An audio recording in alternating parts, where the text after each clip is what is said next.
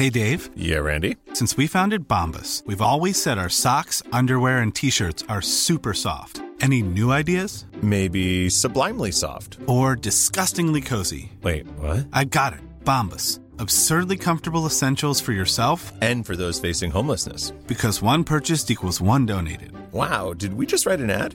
Yes. Bombas. Big comfort for everyone. Go to bombas.com/ACAST and use code ACAST for 20% off your first purchase. Ryan Reynolds here from Mint Mobile. With the price of just about everything going up during inflation, we thought we'd bring our prices down. So to help us, we brought in a reverse auctioneer, which is apparently a thing. Mint Mobile Unlimited Premium Wireless. How to get 30, 30, bit to get 30, bit to get 20, 20, 20, bit to get 20, 20, bit to get 15, 15, 15, 15, just $15 a month? Sold! Give it a try at mintmobile.com/switch. $45 up front for 3 months plus taxes and fees. Promo rate for new customers for limited time. Unlimited more than 40 gigabytes per month. Slows full terms at mintmobile.com. Hello and welcome to Off the Beaten Track podcast. I'm your host, I'm Stu Whiffin. It's another week, therefore it's another episode. So today's episode, I sit and talk to John James Tufnell of St Agnes, and it's great. I'm not just saying it's great because it's my podcast, and I'm certainly not saying that my contribution to this conversation is great, but John's is. It's a bit of a heartwarmer, this. There's just a lot of honesty and a lot of kind of just honesty about growing up and, you know, and not always fitting in. And we talk a lot about metalers and you know, how he's, you know, progressed from that scene and, you know, still very much at the core of his beginnings and his love is that. And just to see the journey that he's gone on from there has been wonderful, and to talk about the records that have, you know, carried that journey as well was just an absolute delight. You're in for a real treat on today's episode. Before we get on with it, just quickly, thank you to Scroobius Pip for being the podfather and being the boss man of the Distraction Pieces Network, which Off the Beaten Track is very proud to be part of. Thank you to 76 for producing this podcast. And thank you to you lot for continuing to push and grow this podcast. This started off, you know, 2 years ago as a little kind of side project to my other podcast, where I just wanted to try and grab an occasional chat with people that loved music and what, you know, had an interesting creative journey, and it's become so much more than I ever imagined. And I've been blessed to, you know, sit down with some absolutely wonderful people, and that's down to you lot continuing to support it and share it and tweet it and send me nice messages and you know, and recommend guests and stuff like that. And so thank you. I really do appreciate it. And also, if, you know, in any way, shape or form you'd like to support the podcast in another way, then you can do that over on Patreon. There's no pressure or, you know, from me to go and do that. I understand that we're living in very trying times, and but the option is there if you'd like to. You still get your, you know, 3 or 4 episodes each week on your Acast, Spotify and iTunes and all that for free.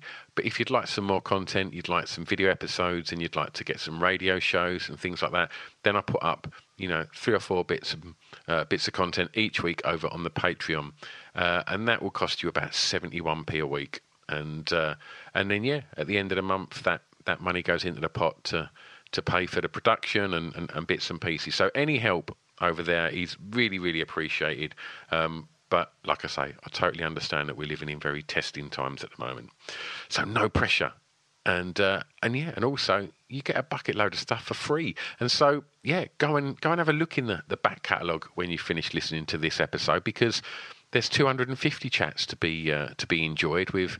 Yeah, I'm not even going to list them because there's too many now. But recent ones have involved the Foo Fighters, Chuck D, Motley Crue. So go and have a rummage and go and see what you like. And yeah, anyway, I think I'm done with all the kind of pre-chat waffle, and we can get to the premium waffle now. Please enjoy Off the Beaten Track podcast with the wonderful John James Tufnell. Right, I've got to take a quick break in this podcast because I've got some super exciting news. Off the Beaten Track podcast is proud to go into partnership with the Cacao Bar from Hotel Chocolat. That's right. The Cacao Bar is not a chocolate bar. It's all the best bits of a chocolate bar put into a really exciting new alcoholic range. That's right. Gin, vodka, and a beautiful range of cream liqueurs. So one of the big bonuses of this partnership is obviously I'm super thrilled to have Hotel Chocolat working with us, but they sent me a great big box of this stuff. And I'm telling you, it's amazing. Go and check it out, www.hotelchocolat.com, or over on the socials at Hotel Chocolat. But yeah, in the coming months, there's going to be opportunities for you to get involved with competitions with us, to win bottles of stuff. There's loads of exciting things coming soon, and I can't be more happy to say that this podcast is in partnership with the Cacao Bar from Hotel Chocolat. All right, let's get back to the podcast.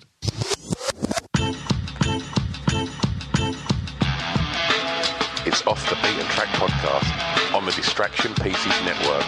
With me, Stu Whiffen. Okay, we are recording. How you doing, John? I'm very well, thank you. Good. Well, thanks ever so much for your time today. And before we start talking records, I just want to ask you how you found the last year as both John the human being and as a musician, as a creative.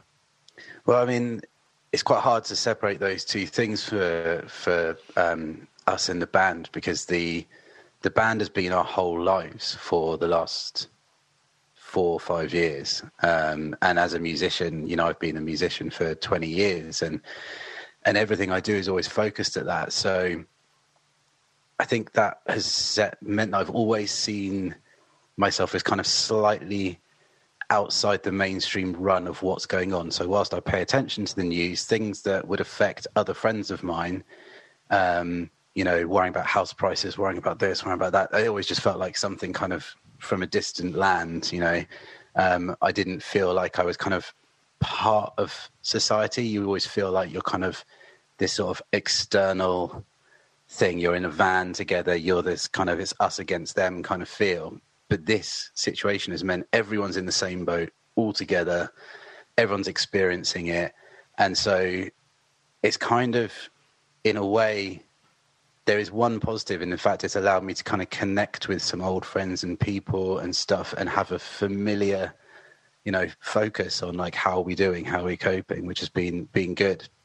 But the negative for us was that as a band, we were really reaching our stride when this all kicked off. And I know it's very easy to kind of be like, it's just music, it's just a band, it's not the end of the world. But as I said, it's our whole life.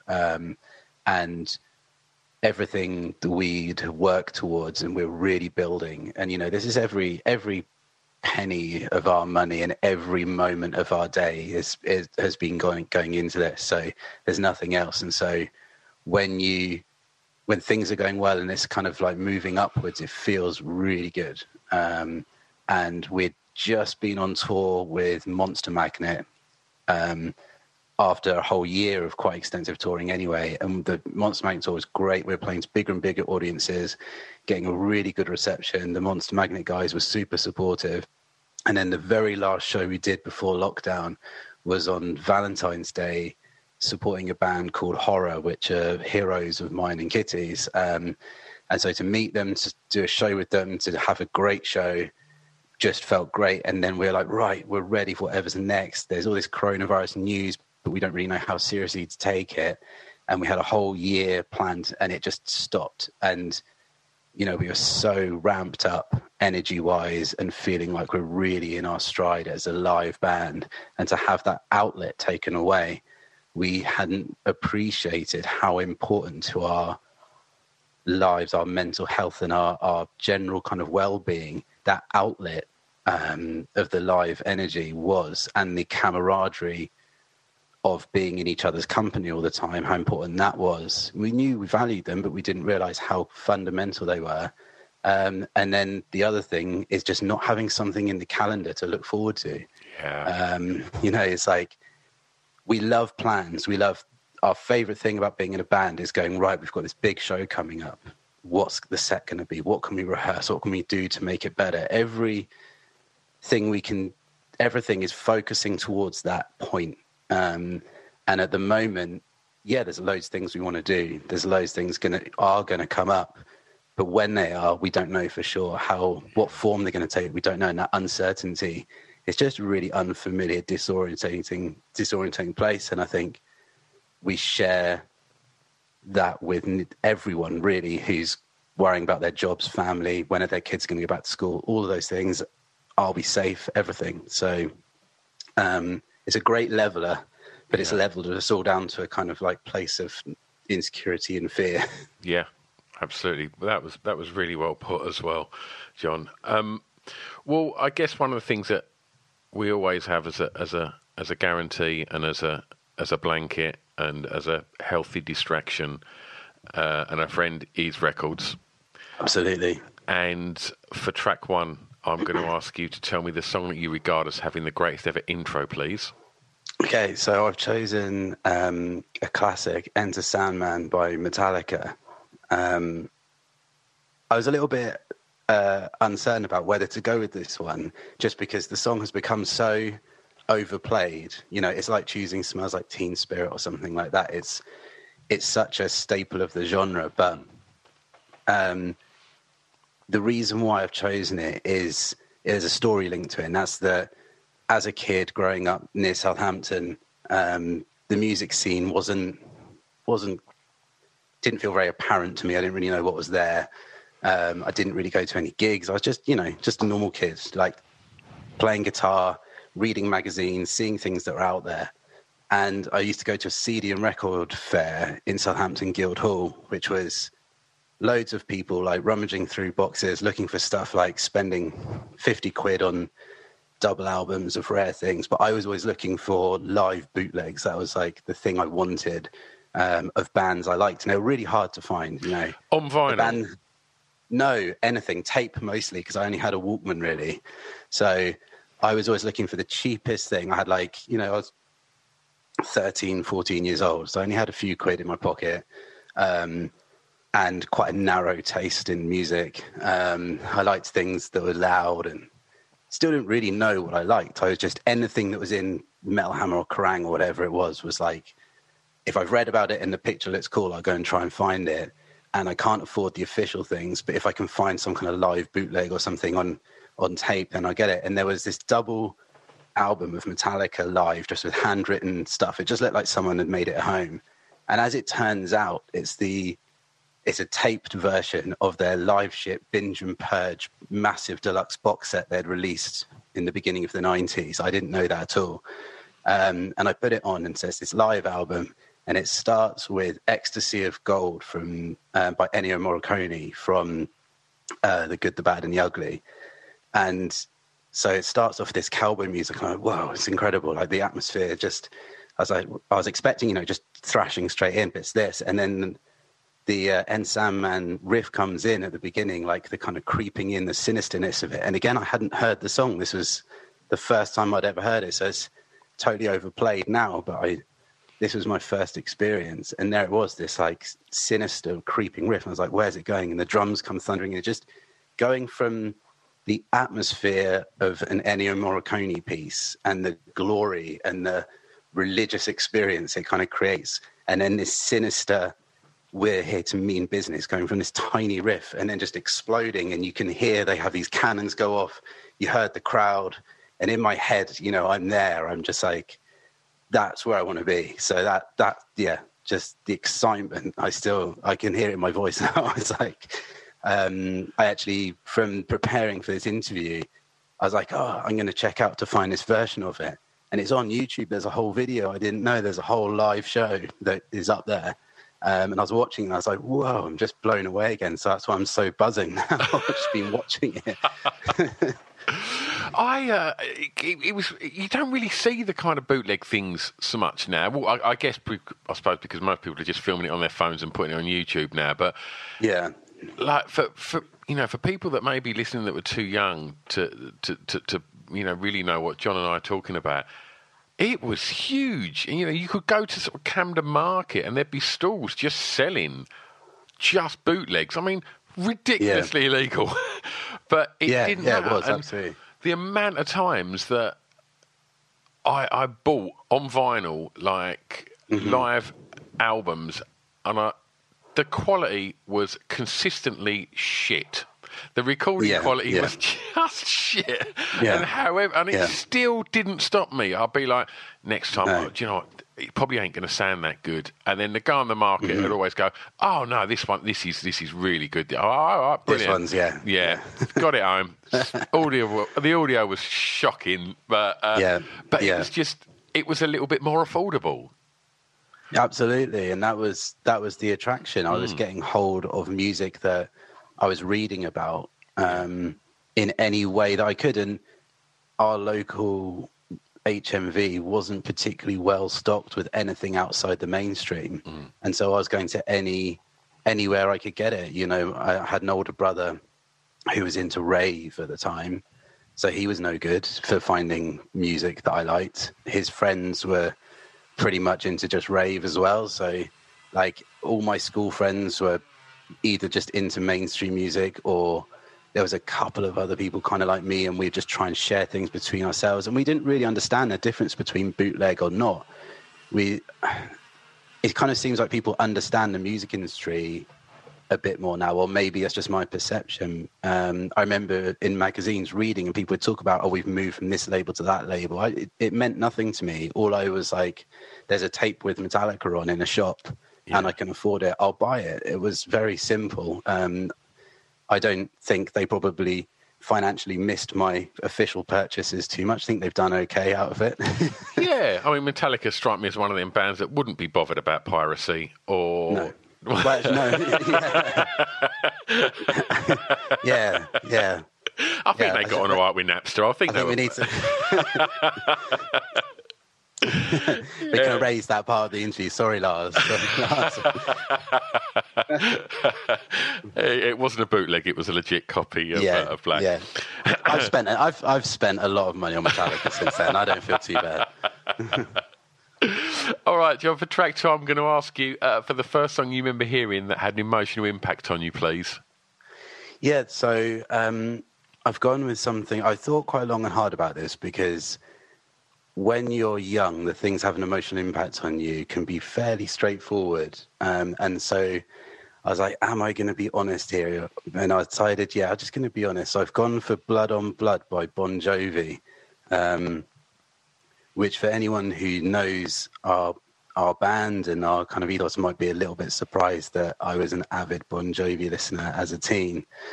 But yeah, I don't know if you know the track, but it's an absolute blinding song. And in the way that Bruce Springsteen manages to write songs that just get to the heart of what he's trying to say. He just unashamedly kind of creates a scene and a film in his songs and delivers the everyman working class hero thing.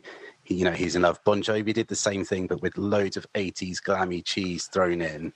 And as a teenager, I didn't notice any of that glammy cheese. I was just totally in love with the simple message of brotherhood in this song. Blood on Blood, blood brothers. I'm 12, 13 years old, starting to become a teenager into that kind of freaky time. You're nervous. You're I was a skinny kid.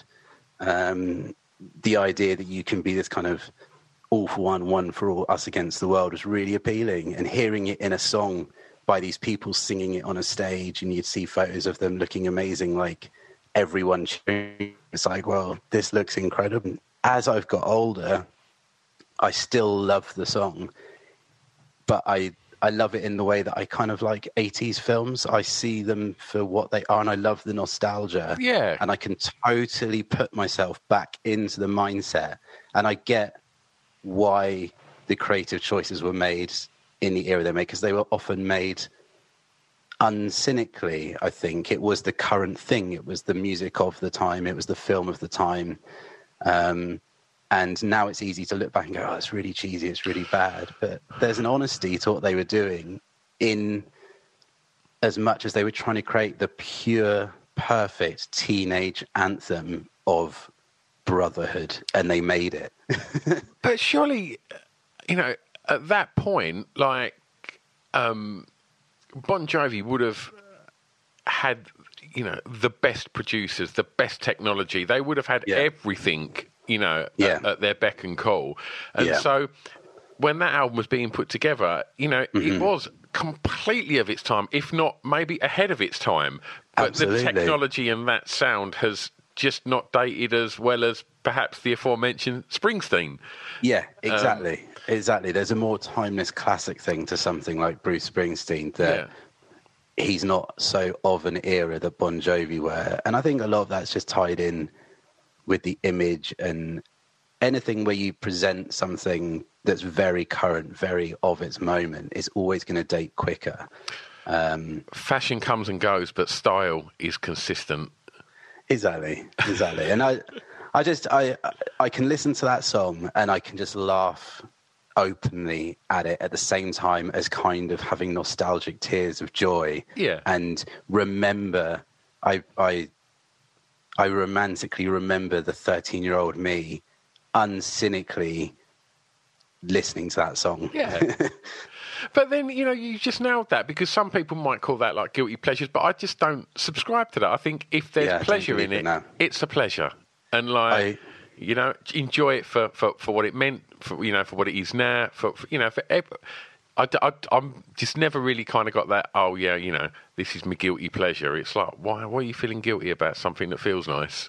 I couldn't agree more. I just think the idea of attaching guilt to a pleasure as harmless as some music you like is just crazy. You know, of all the things to feel guilty about, listening to some music that some other people deem uncool is certainly not one of them. 100%, mate. The song that reminds you of your time at school, please. So at school, I was a little bit of a outsider, I think, with my music taste, and I was always looking for stuff that seemed to be outside the mainstream. And one band that I absolutely fell in love with is a band called White Zombie, and so I've chosen their song Supercharger Heaven, which is off their big album Astro Creep 2000. And it's weird because if I talk to just about any musician in England, no one knows White Zombie, really. They know who Rob Zombie is, but they don't know White Zombie the band.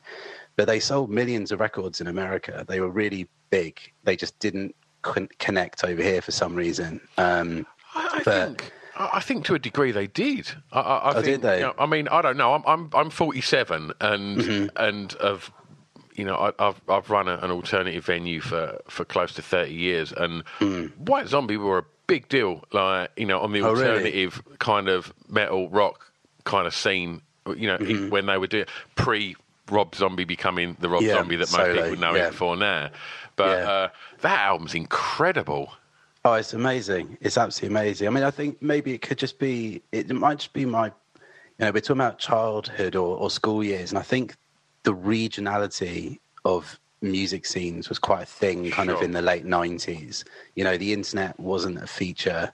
And so I think that I wasn't really aware. I didn't know anyone else that liked White Zombie. And that was enough for me to feel, where are all there's people buying these records, but where the hell are they? I want to meet them. I want them to force them to be my friends. But yeah, that was Kerrang magazine. I opened it up and just saw this picture of Rob Zombie. I was like, fuck that guy, look at him. You know, I'm there dressing in clothes that like my mum had bought me, feeling kind of like a nerd and wanting to be cool. And there's this person who just looked like an alien to me. You know, Rob Zombie just looked like this intergalactic space cowboy from hell. And then on the next page is the bass player, Sean Yseult, who, for anyone who doesn't know, Sean is a female. And I saw this name, Sean, and this woman. I was like, am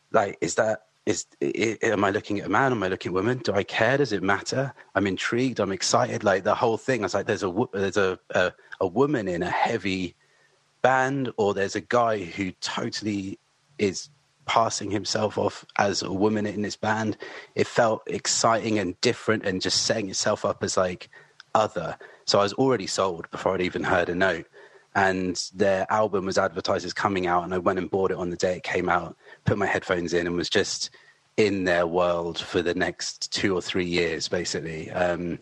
And I took the CD had an incredible inlay. Rob Zombie's a real artist, and he and Sean, I think, had created the band together, and both of them came from art and photography backgrounds. And as a result of that, their artwork was incredibly detailed, and it was in the era when record labels would have, 40-page booklets for CDs and stuff. And that's what it was this huge fold-out thing, and every single song had a panel for itself with its own unique drawings, and then there was so much detail and tiny text all within it, and you could just spend ages looking at it. And that's what I did at school, just sat in the back row of classes, just like absorbed. So even when I couldn't hear the music, I was still in the world, and I was just in love with it. And that song, Supercharger Heaven, was the only one that if I went to like a friend's house and we'd have like teenage parties and stuff, everyone else was putting on Blur or Pulp, Oasis, stuff like that. And it just wasn't my thing at all. And I would sneak in and try and put something on, and everyone would be like, fuck's sake, John, just turn it off. But White Zombie, that song, Supercharged Heaven, for some reason just got the thumbs up from everyone. It was like, it was John's allowed song. And so I was like, okay, I'm going to put my song on now. And everyone liked it. Everyone was like, the chorus is like this, like, devil man chant. And I just loved it. And then me and my best friend at the time, we managed to convince our parents to allow us to go to Donington Monsters of Rock when we were 14, and White Zombie played at that. And we'd read that the Church of England had sent a priest to like sanctify the ground before they played, and we were just buzzing, like, again, totally uncynical. Like now I'd see it and be like, oh, there's marketing ploy. I kind of see it more for this. I just was sold. I was like, this is great. And I was all about the music, What a time though. How exciting. Oh, it's just the best. It was just, and when they came on stage, I was just, we were in a whirlwind of like dreadlocks and hair at this front row. In fact, this guy, he flipped his hair back, and I'm sure that I swallowed a dreadlock. It was,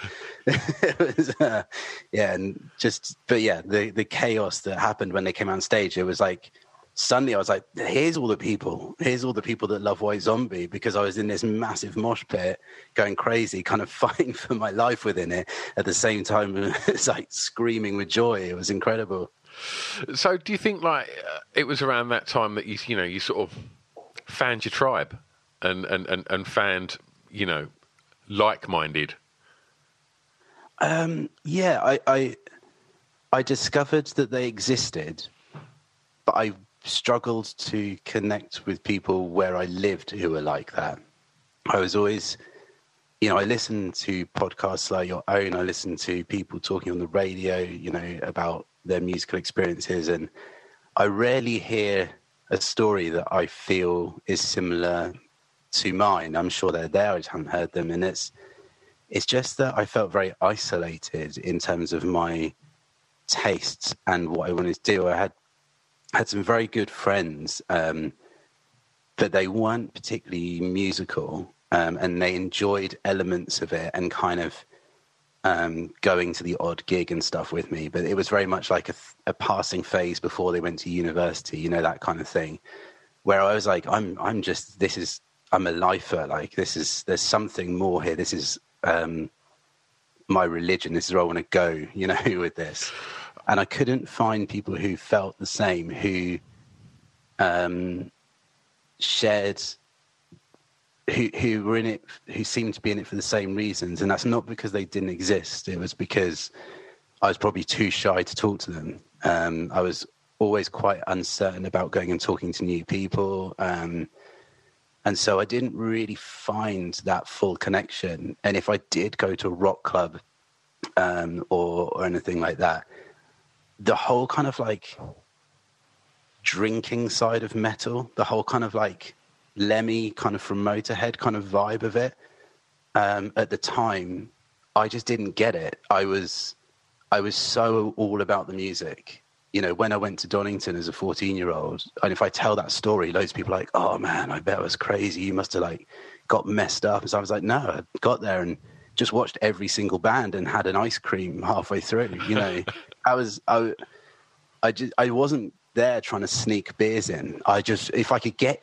my body in and my ears in, that was all I was interested about. I wasn't bothered by the lifestyle. I found that quite off-putting and felt kind of alienated that some people were really attracted, particularly to heavier rock, by the lifestyle rather than the music. And it just seemed to be that every time I met people who were kind of like potentially kind of forming a bond with, they were more that vibe than people who were just about the music.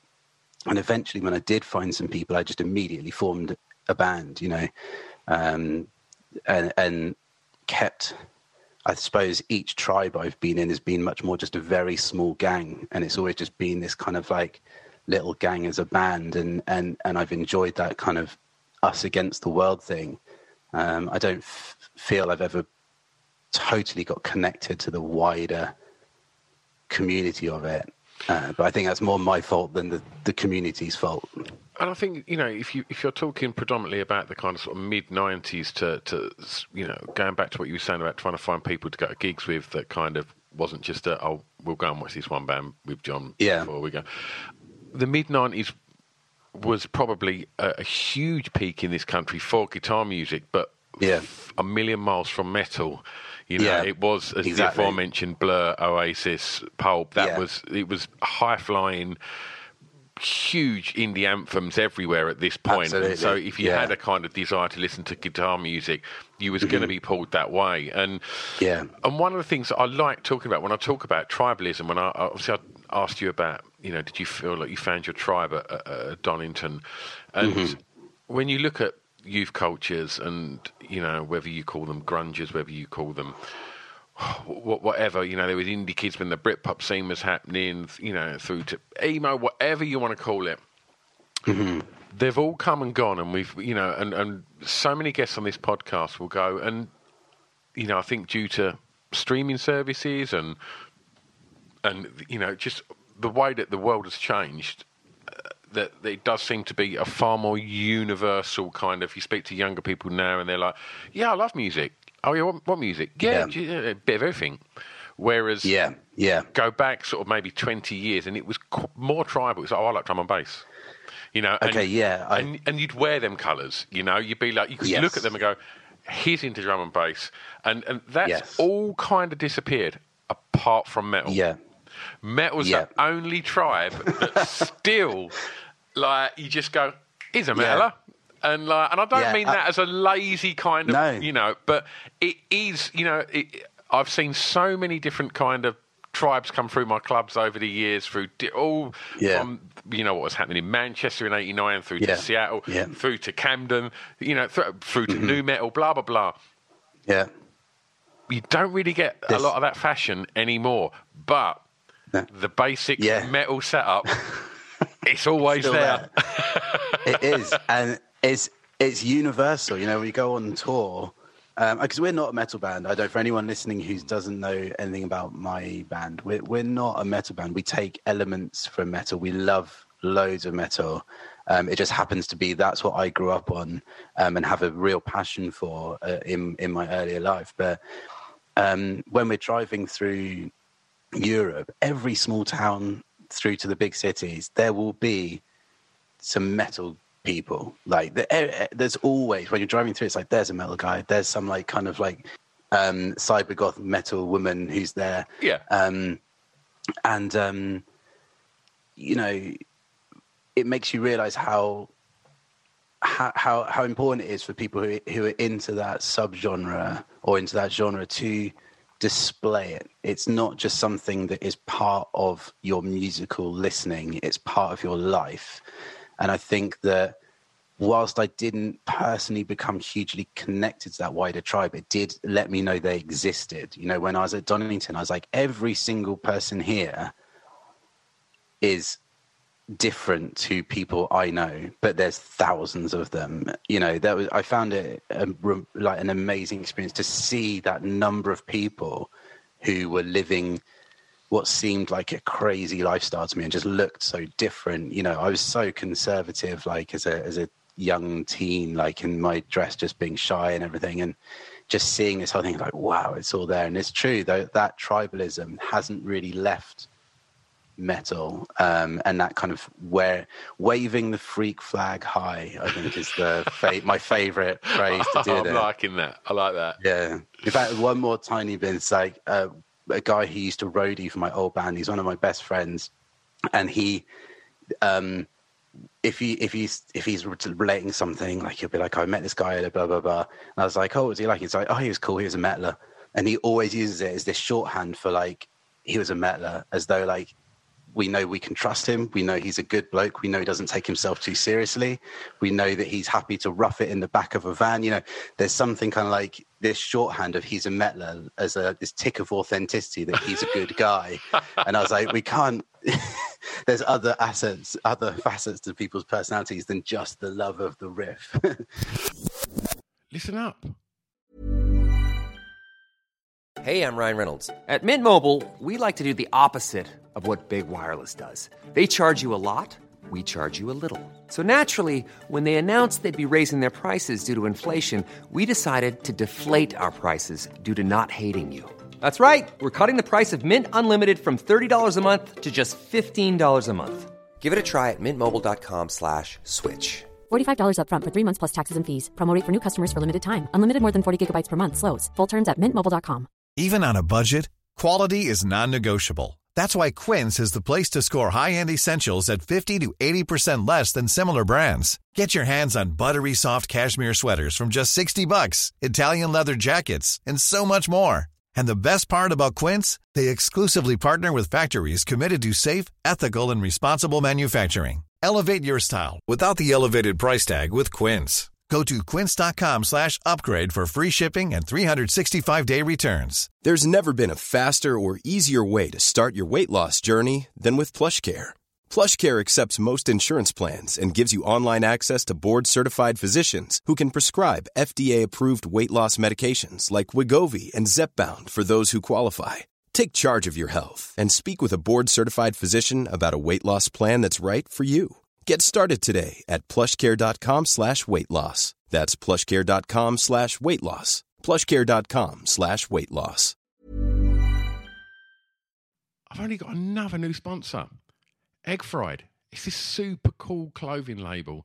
And if you're into sort of skating and street art and gigging and kind of like really cool art and throwing a little bit of Asian culture and the designer's kind of weird sense of humour in the mix, then you're pretty much there with the wonderful world that is eggfried.com. Now, they do these amazing punchy kind of graphic tees, hoodies and sweatshirts, beautiful art prints. As well as this, they have a denim range, all handmade in-house, all supporting the slow fashion movement. Not only that, they've given you a discount code, 10% off when you head over to eggfried.com. Just use the code EGGSALAD, EGGSALAD. Save 10%. Go and get lost in the world of Egg Fried. Also, they've got a new kids range, and it's called Small Fried, and it's super cool, super cute. And again, it's all over there in this wonderful world. Go and get involved at eggfried.com. Okay, for track 4, John, I'm going to ask you the first song you remember buying from a record store. So I've gone for the Ghostbusters theme tune by Ray Parker Jr.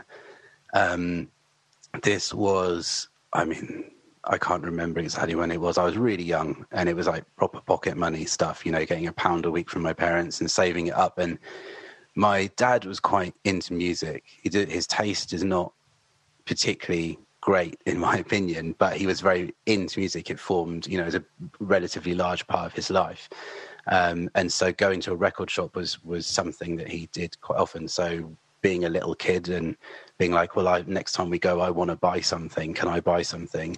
The thing I wanted to buy was it was a red 12-inch with a glow-in-the-dark ghost on the front, the Ghostbusters logo.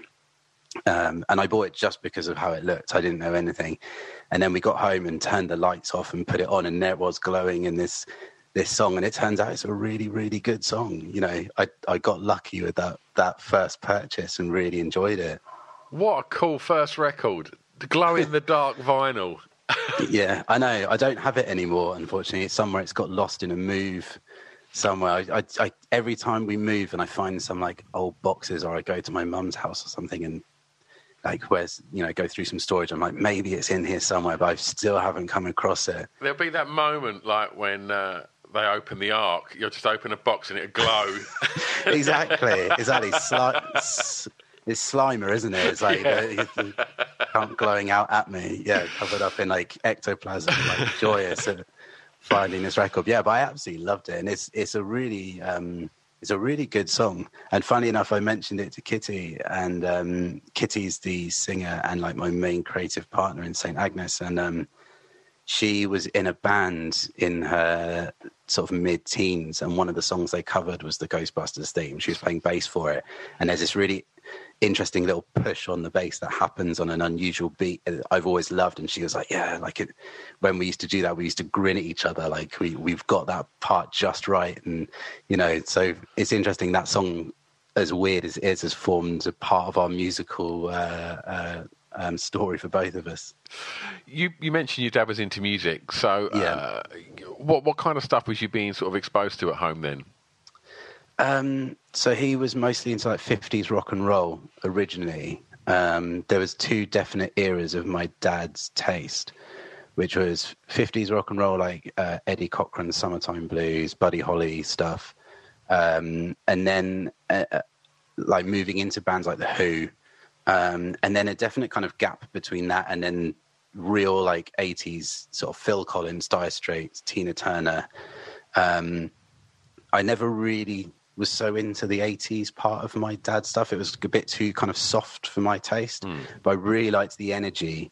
When I was like 7, 8, 9, I really loved the energy of particularly Eddie Cochran's Summertime Blues. That was I loved the fact there was this like defining riff, and I think I remember saying, what is that? And my dad's like, it's guitar. It's like, okay, well, I want to play guitar. And my parents did buy me a classical guitar, just really kind of cheap thing, and got some lessons with a woman who lived down the road. And the very first thing we learned was Summertime Blues, which I was amazed that I thought this was going to take me 10 years before I was going to be allowed to learn this iconic thing. I was like, by the end of the first lesson, kind of fumbling my way through it. And I was like, well, I'm just hooked on this. This is incredible. Wonderful. Well, fast forwarding a few years, I'm going to ask you for track 5, the song that soundtracked your year's clubbing. So that obviously lends itself to rock clubs. That's not just... Yeah, I listened to your interview with Jack Besant from Reef. Oh, lovely Jack. And he was saying, like, clubbing wasn't a big thing for him, but he was like, Motorhead Ace of Spades, I think was the track that he chose first. And I kind of have have a similar experience to him, that like my clubbing years weren't typically club like heavy. My brother, as I said, was really into rave, and he was a DJ and totally into that scene.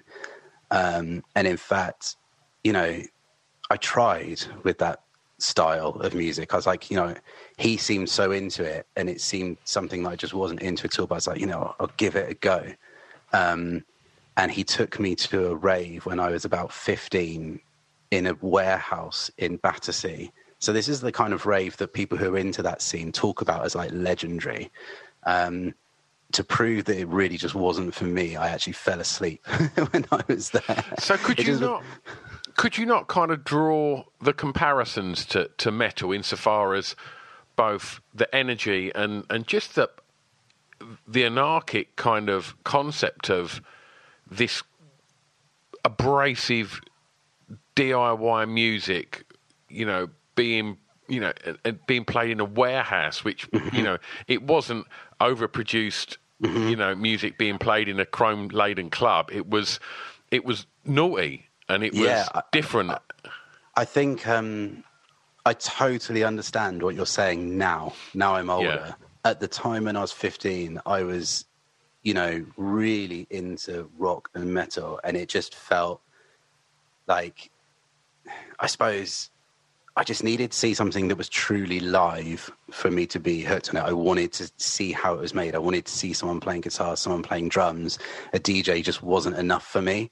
I get now what the appeal is, and I get the anarchy, and I get the I understand it a lot better. At the time, I kind of, I'd just been listening to Bon Jovi like 2 years before as my main thing. Yeah. I wanted something maybe that was a little slicker. I wasn't really kind of at the anarchic point in my life at all.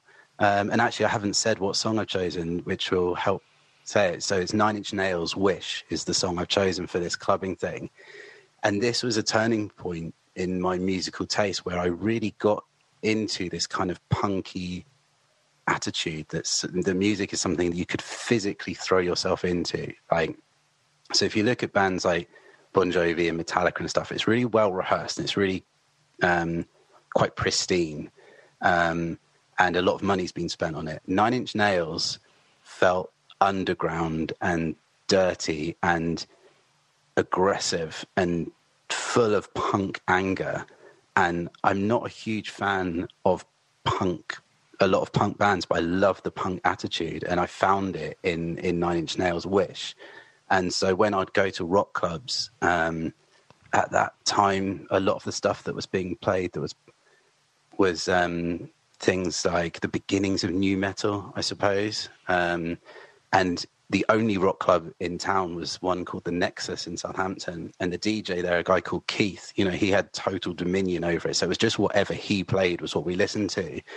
And he really liked dark wave kind of goth. And it just wasn't my thing at all. So you'd kind of wait through all this dark wave goth, kind of sat on the sidelines drinking Guinness in this smoke-filled room, waiting for a song you like to come on to go up and go crazy to. And suddenly, like, 9 Inch Nails would come on and it would often be Wish. And suddenly me and a couple of friends would descend on the dance floor and go crazy until the dark wave started again. And then we'd probably go outside for a cigarette or something. But that anarchic nihilism really appealed to me, particularly in my later teens, like early 20s, and really has become part of my outlook on live shows. I think the way that 9 Inch Nails performed in their like classic era from the late 90s up to like 2010, those live shows, if you watch them on YouTube or anything, they're just raw and intense and so much about throwing yourself into the physical performance with no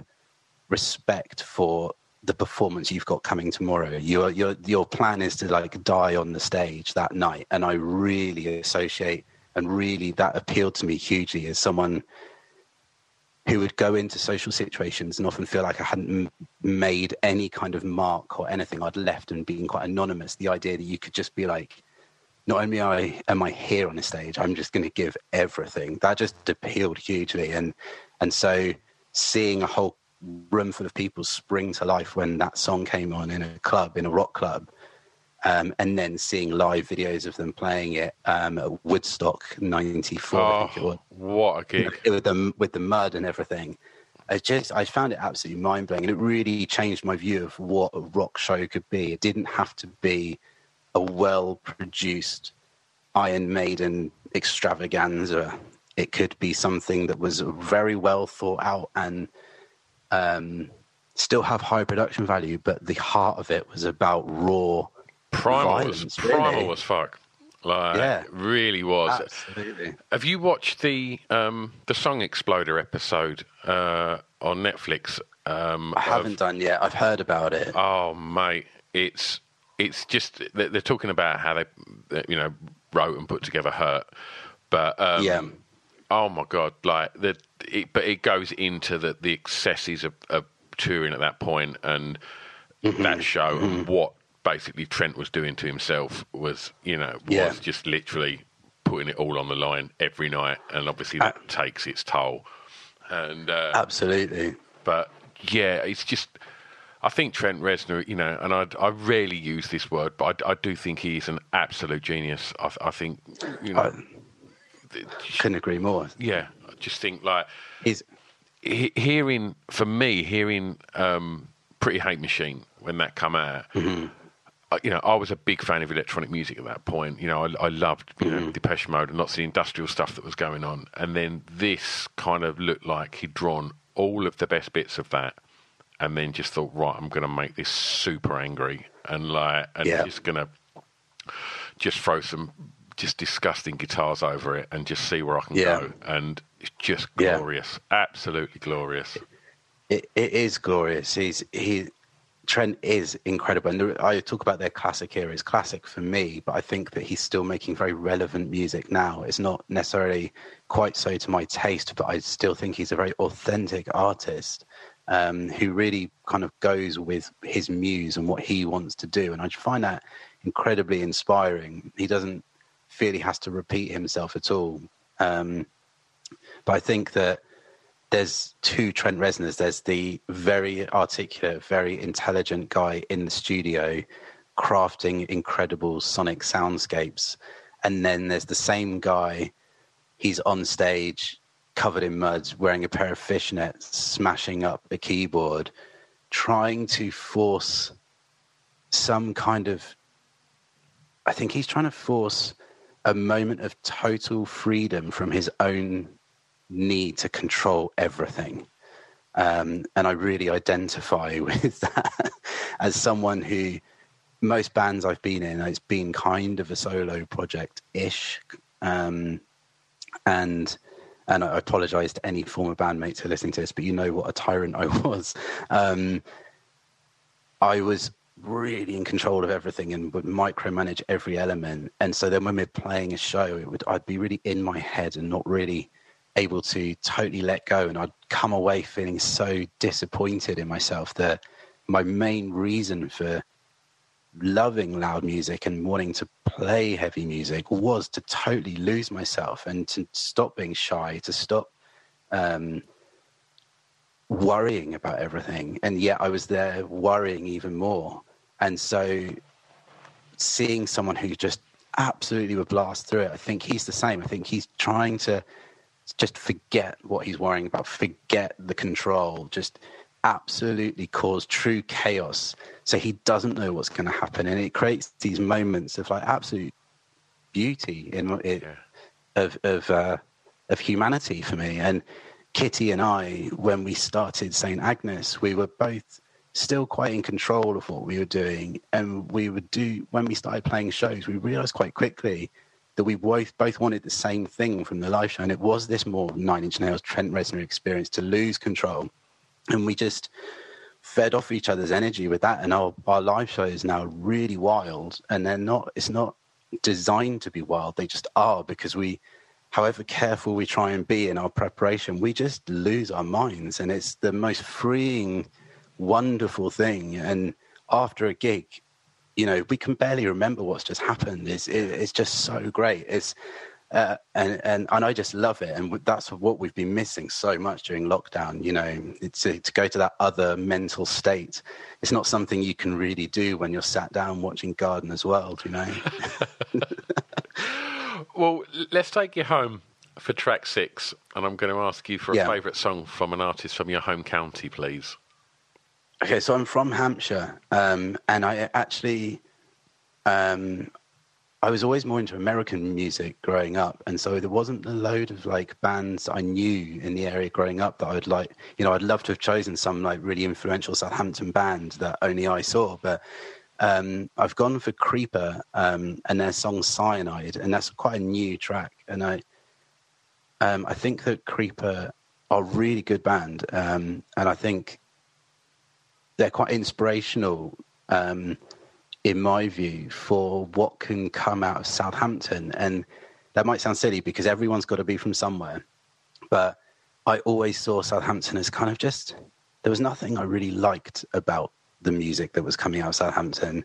And everything that did always felt like other people could be anything they wanted to be. But in Southampton, there seemed to be this attitude of kind of chopping people down. Don't try and be too glamorous or too cool or too pretentious or too anything. It always just felt like it was chopping people down to size. And I love the fact that Creeper, I mean, he nails all three of them things that you just put. Yeah, he's completely glamorous. He's so cool. He's got all the kind of pretentiousness you want in a rock and roll star. Exactly. Will nails that.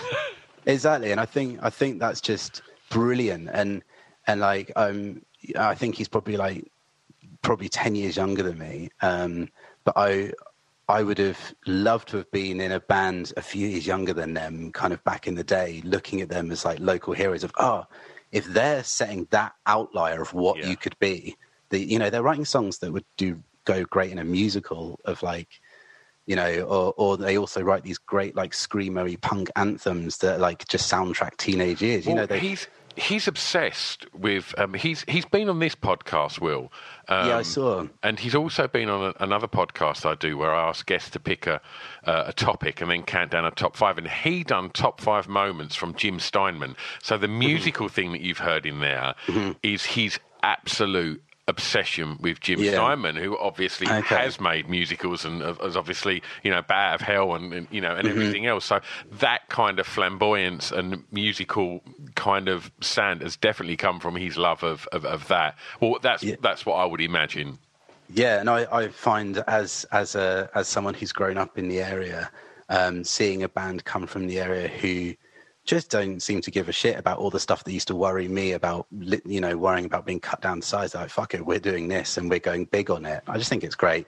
And they make great videos. The production's really good. I haven't ever seen Creeper live, but hopefully that will change at some point once lockdown's over. Yeah. Have you met Will? I haven't met Will. He's a lovely guy. I know people that know him, and everyone always says great things about him, but I've never met him. Yeah. He's a good guy. I hadn't heard too much about the band when I got to interview him, and then got the record, and then just got stuck into videos and stuff. And I think it's I totally agree that if you was a few years younger than that, messing around with guitar, and not being particularly understood amongst your fellow pupils or whatever, and you saw that, I just think that would be definitely very, very sort of, inspiring. Absolutely. I think it's also really brave that they changed their sound so much from the first record to the second record, going from like quite like AFI sort of horror punk thing to this more kind of Bowie musical-esque thing. Yeah. And it works because it doesn't feel cynical. It feels like an authentic move. And that is the heart of good art, I think. If you do something, however pretentious it might be, or however unusual a change it might be, if it's done for the right reasons, it rings true and feels great. It's only bad when people, quote unquote, sell out because they're doing it because they feel they should, rather than it's their authentic musical selves. Couldn't agree more. Right, it's the last track. And it's your time to turn someone onto something new, mate. And I'm going to ask you for a song that many may not know that you would like them to hear, please. Well, the band I can't stop banging on about is a band called Horror, and it's spelled H-O-9-9-0-9, and their song United States of Horror. I could have chosen quite a few of their songs, to be honest, in this. I think they have a really good catalogue, and they're quite prolific. So Horror, for those who don't know, are a kind of hardcore punk industrial hip-hop act from New York, fronted by Gene and Edie. These just two crazy, just that they're so flamboyant and happy to kind of, again, wave the freak flag. They're kind of Rob Zombie-esque kind of guys. So charismatic and so compelling in their performance and their vocal delivery. And the exact same excitement I felt when I was a teenager listening to White Zombie, I felt for the first time again when I first came across Horror.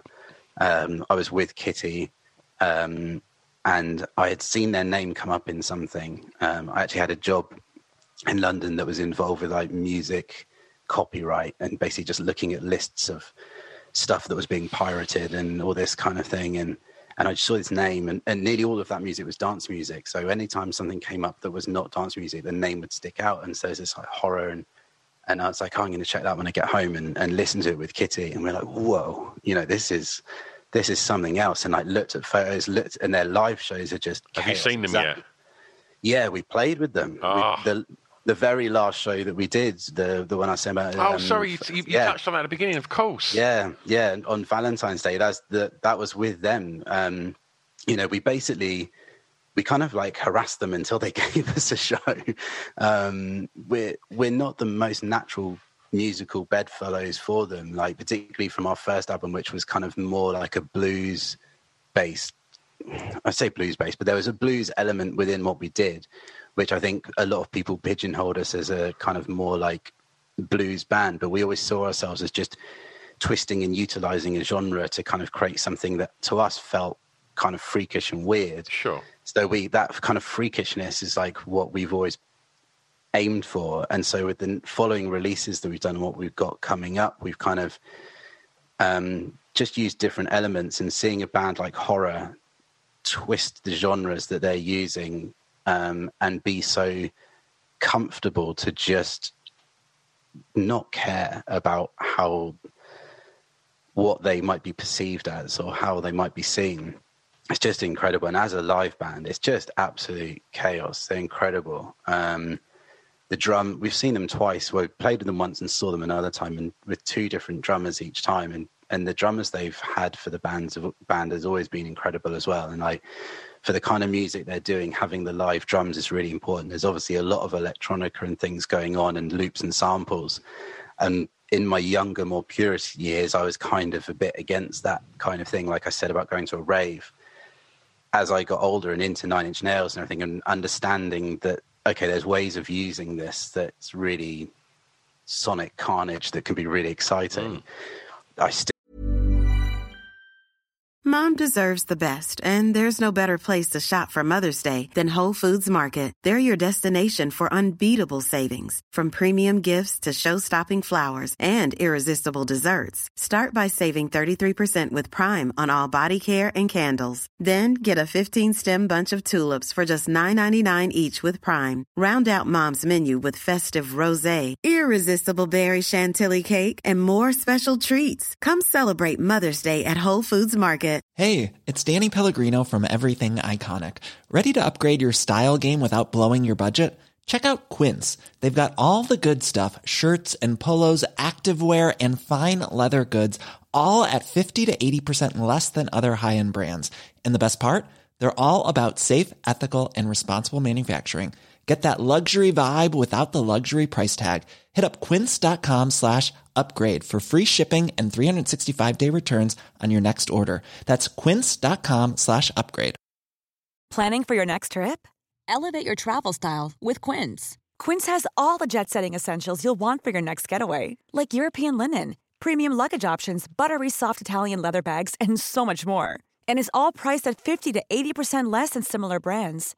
Plus, Quince only works with factories that use safe and ethical manufacturing practices. Pack your bags with high-quality essentials you'll be wearing for vacations to come with Quince. Go to quince.com/pack for free shipping and 365-day returns. Still think that having as much of it live as possible really helps in a live show, because that element of chaos, and the drummers they've had have always been totally like propelling them forward. And then there's just Gene and Edie at the front of the stage.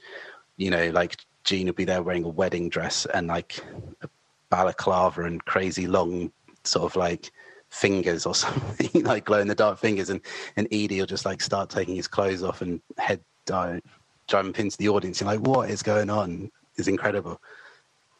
Wonderful. And I mean, you know, all of them things that, you know, I can see the kind of timeline from Nine Inch Nails to maybe Prodigy to Horror. I think like, am I right that Horror actually worked with a Prodigy, didn't they? I think maybe on the last Prodigy record. On the last Prodigy record, they did a song called Fight Fire with Fire with Prodigy. And Prodigy, like, are great. You know, we love, that's, you know, I could do a whole show talking about them as well. Yeah. But yeah, I think that there is a definite lineage, Nine Inch Nails, Prodigy, Horror, you know, those kind of bands that they're kind of punky, you know, like the Prodigy are kind of a punk band in a lot of ways. Punk band. Like, you know, they started off with the kind of more rave thing, but it very quickly, you know, became darker and less about kind of Keith walking around with a beatific smile and a bit more about Keith, like, confronting the audience and the music feeling razor sharp. And I think that, and it was that. Sorry, go on. No, go on. Sorry, what was you going to say? I think I lost. No. I think I've lost my train of thought there. Sorry, I'll just get very excited when we start talking Prodigy. But I do think that, you know, you're talking about that kind of, that purist kind of attitude that you know, some metalers have of, you know, it's got to be this, it's got to be this. Mm-hmm. It was bands like Nine Inch Nails and later bands like the Prodigy that, you know, took the rave to the rock, and vice versa, took the rock to the rave. And I just think that is something that band never get enough credit for. It's like, you know, how many bands could, you know, theoretically go on and headline, you know, Donington, headline Glastonbury, headline, you know, Creamfields. That band, I know. It's genuinely incredible, and with so many hits spanning such a long period of time. Yeah. And if they play the old stuff now, it still works. Like they've managed to reinterpret like the first album stuff when they play live. Like, you know, a lot of work's been done obviously on their show to bring those up to feel like, okay, they feel relevant to their more punky attitude now. And just a couple of years ago, just before Keith died, Kitty, me and Andy, our drummer from the band, we went to see the Prodigy in London, and Kitty had never seen them before, and didn't know loads about them beyond like the main hits. And we got there, and I just lost her. As soon as it started, she was just gone in this mosh pit, and she came out at the end, and she was like, "That I've just had a religious experience, you know, that has just changed so much for me." She was like, "I've been like elbowed in the face, like walked all over, and had the best time of my life." And she just was absolutely buzzing from it. And I found that really inspiring, because I was getting to see the excitement that I'd felt about similar bands, which I didn't really get to share with anyone back when I was a teenager. I was getting to vicariously enjoy it through Kitty's newfound love of these things that she had kind of like come across. It's like to be there when someone like opens that Christmas present is quite exciting. And then we fed off that energy a lot. And the second record that we did, The Family Strange, we definitely had a Prodigy influence in there in some of the beats that we were using. You know, our drummer Andy, we really pushed him to be like, you know, if the Prodigy are making beats that are that danceable just from samples of real drums, but basically, you know, we can make something as danceable and as heavy as that with a real drummer. Like, let's go for it. That should be our benchmark. Rather than referencing Led Zeppelin with a live drum kit, which has been done 1,000 times.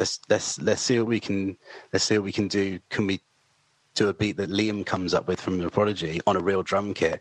And then if we're thinking like that, what's going to happen with the guitar riffs? You know, I'm fundamentally a kind of punky bluesy player. What am I going to do over that drum beat? Let's see what happens. And that was really inspiring for us. Wicked.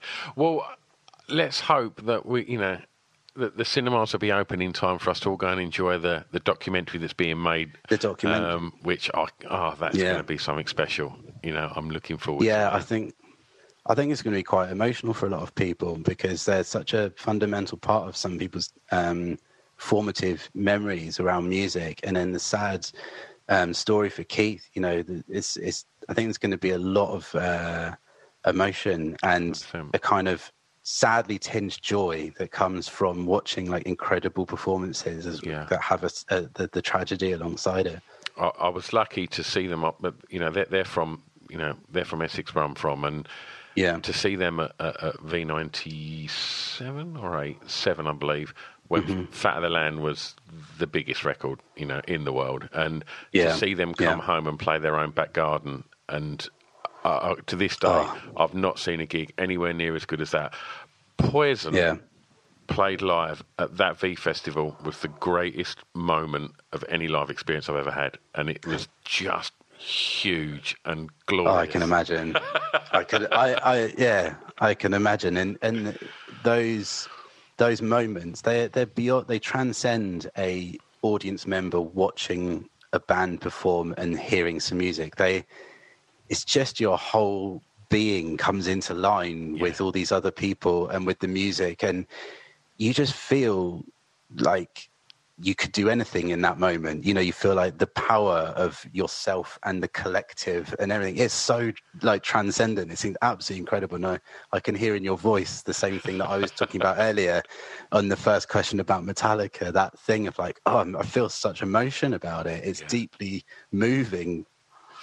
Well, John, we put together a playlist for Spotify with all of your song choices on, and some of the other records that we've chatted about throughout today's conversation.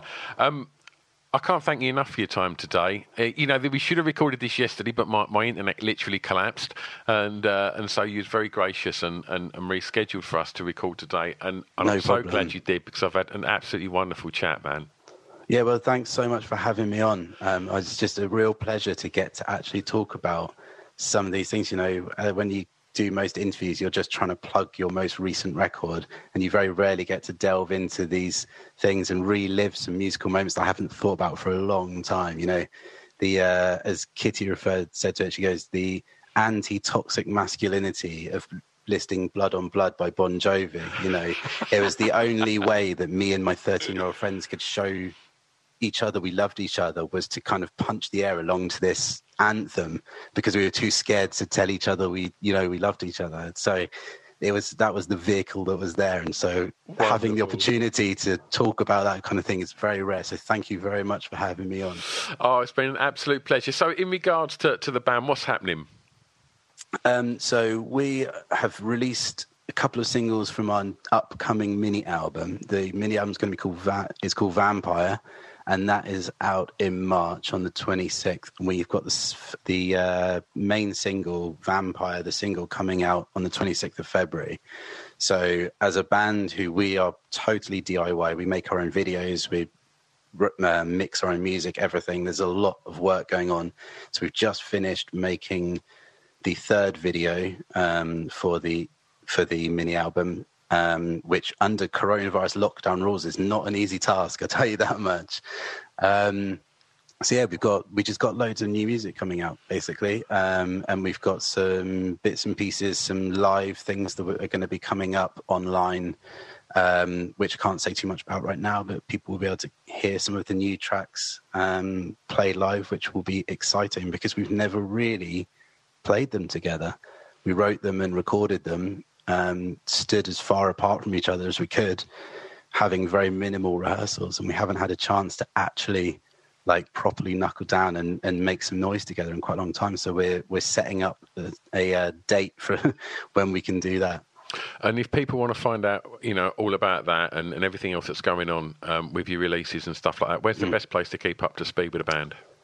I mean, Facebook and Instagram is the main port of call. Everything that we do goes up on there. We also have a fan club called the Death or Glory Gang, which is, I guess, is a bit more than a fan club. It's our hardcore early supporters of the band. Anyone who kind of went above and beyond in terms of helping us find a place to stay on tour or buying some early deluxe product that we made to try and fund what we're doing, we added to a list, and we send them gifts from time to time, and have this kind of like hardcore group of people. So I'd like to just give a quick shout out to the Death or Glory Gang that are listening and say that we don't show you guys enough love, but we absolutely do love you, and we can't wait to hear what you think about our new record that's coming out. Wonderful. I just want to thank you again. I've had a really, really lovely time. Thanks so much, John. Thank you very much, Stu. It's been a pleasure. How nice was John? I just told you that was going to be a really nice kind of heartwarming one. And I just love it when people are so open and honest about their passion of music and, you know, that kind of journey. And it's everything this podcast is about. And yeah, I can't thank John enough for it. And yeah, yous are still here, so yous have enjoyed it as much as me. Thanks ever so much for listening to this podcast. Thanks once more to John. As mentioned in my kind of pre-show waffle, go and have a look in the back catalogue. Go and get stuck in if this is your first time listening. Subscribe, that really helps. If you're on iTunes, drop us a review. or rate us. All of these things help to kind of get the word out there. And, I say this week in, week out, but if you do see us on the socials, give us a like, a share, a retweet, or whatever else you can do, a comment. And if there's guests that you'd like to hear me chat to, drop us a line. Let us know. And if you want to support the podcast, you can do that on the Patreon. You can find out about everything you need to know at www.offthebeatentrackpodcast.com. Thanks loads, lovely people. I'll see you next time. Be excellent to one another. See you soon. Bye-bye. I've got an announcement. Save Our Souls Clothing. www.sosclothing.co.uk. Why am I telling you this? Because they're our official sponsor. Yeah, that's right. Go and check them out because their clothing is off the scale. You're going to love it. So they've decided they want to be our sponsor, which is amazing. And what I have to do is I have to tell you about why they're amazing. So here's a little bit of blurb. So they've only been going a year. And they're based in Southend-on-Sea, just up the road from me. They put the company together based on a love of tattoos and alternative music. And they've worked with some of the greatest artists around the world to produce these items of clothing that are as unique as you lot. All of the designs are printed using biodegradable, sustainable and water-based inks. In addition to that, they only print on garments made by members of Fair Wear Foundation. I mean, come on, great clothing and a conscience. Since going live in April last year, they've seen their audience grow massively and are now selling orders all across the world. And they were recognised by Cosmopolitan magazine as one of the best sustainable clothing brands alongside names such as Stella McCartney. I mean, that's quite a first year, right? So, go and check them out because they've put a lot of love into supporting this podcast and I couldn't be happier. What else they've done is they've given you 15% off. So if you head over to www.sosclothing.co.uk, do a bit of shopping, see what you like, throw it in the basket, and then on the way out, put in the discount code BEAT15, BEAT15, and that'll save you 15% off. Amazing, right? www.sosclothing.co.uk, official sponsors of Off the Beaten Track podcast. It's Off the Beaten Track podcast on the Distraction Pieces Network with me, Stu Whiffen.